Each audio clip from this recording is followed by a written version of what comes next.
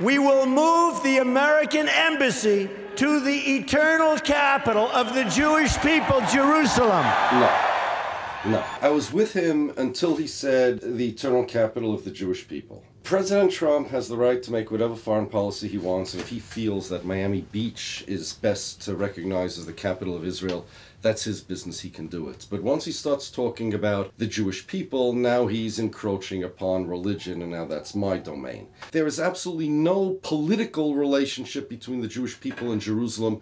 It's merely a holy city. The Jewish people don't have a capital. We never had a capital. Countries have capitals. States have capitals. That's the definition of a capital. Capital, dictionary, noun, the most important city or town of a country or region. Now, the Jewish people are not a country or region. The Jewish people are a religious community. We pray towards Jerusalem, but we relate to Jerusalem only as a holy city, not as a political capital city of the Jewish people. And all of those overtures that we make to Jerusalem and the yearning that Jews have for Jerusalem is only as a holy city, not as a capital city. And because it's a holy city, it doesn't matter who has sovereignty over it.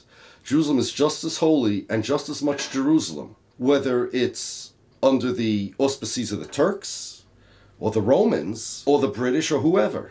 It's important to know that the Zionists were the ones that started this business of the capital of the Jewish people, and it's an idea that conflicts directly with the teachings of Judaism.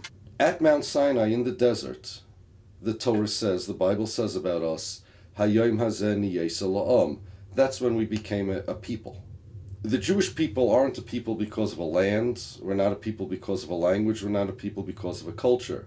We're a religion, and when we were deputized into the religion, when we accepted the religion given to us by God, that's when we became the Jewish people. We had no land, no territories, we had no capital city. And in fact, our commentators say the reason why God gave the Jews the Torah in a desert before they went into the Holy Land was in order to teach them that land, country, has nothing to do with your Jewishness. Your Jewishness is because you accept the religion.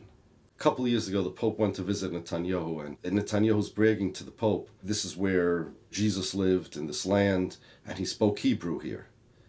So the Pope corrected him. The Pope said, no, Aramaic. And Pope was right. Netanyahu says, yeah, but he understood Hebrew.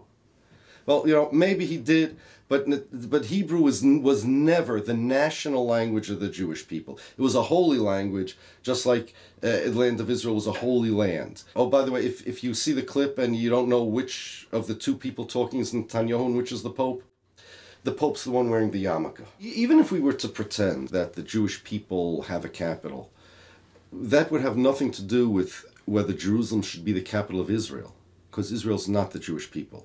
Israel has nothing to do with the old Jewish Commonwealth. It's a country that was created in 1948. When you hear the Israelis or the Zionists talk about how Jerusalem has a connection with the Jewish people for 2,000 years, 3,000 years, 4,000 years, it's all true, but that doesn't translate to, well, therefore Jerusalem has to be part of Israel. People think that Israel is some kind of continuation of a Jewish government, but it's not.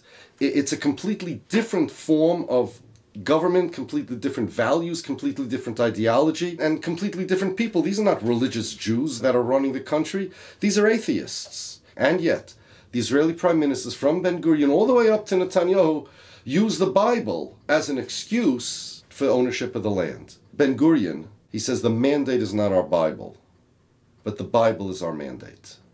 This is a man that didn't believe the Bible was given by God. He didn't believe God ever spoke to prophets. He didn't believe it at all. Neither does Benjamin Netanyahu. It says in the Bible, watch the Sabbath to keep it holy. Netanyahu doesn't refrain from work on the Sabbath. It says not to eat non-kosher food in the Bible. Does Netanyahu do that? No. There is nothing holy in the Bible that Netanyahu cares about. The only thing he cares about is his land. Restorationist Protestants, we call them evangelical Christians today, they existed hundreds of years before any Jewish Zionist was ever born. And because the evangelicals, the restorationists, had great influence in Britain, And Britain had the mandate. The Zionists very, very much adopted the Christian evangelical interpretation of the Bible, and that's what they use today. You'll find that Benjamin Netanyahu sometimes even espouses Christian evangelical interpretations of the Bible over the Jewish ones. A number of years ago, Netanyahu spoke at the site of the Auschwitz concentration camp, and he mentioned a prophecy in the book of Yecheskel about how the prophets saw dried bones rising from the ground and growing flesh and becoming live again. And Netanyahu said that that prophecy is fulfilled with the state of Israel, because the Jews were dried bones and now they grew flesh and they're real people again. This interpretation is not found anywhere in any Jewish source, because in Judaism, this is impossible. But for over a century, this has been a Christian evangelical interpretation. The Zionists, when they talk about the Bible, they're not talking about the Judaic version of Judaism and Jewishness. They're talking really about the Christian evangelical version. Netanyahu has no right to claim that his state is mine.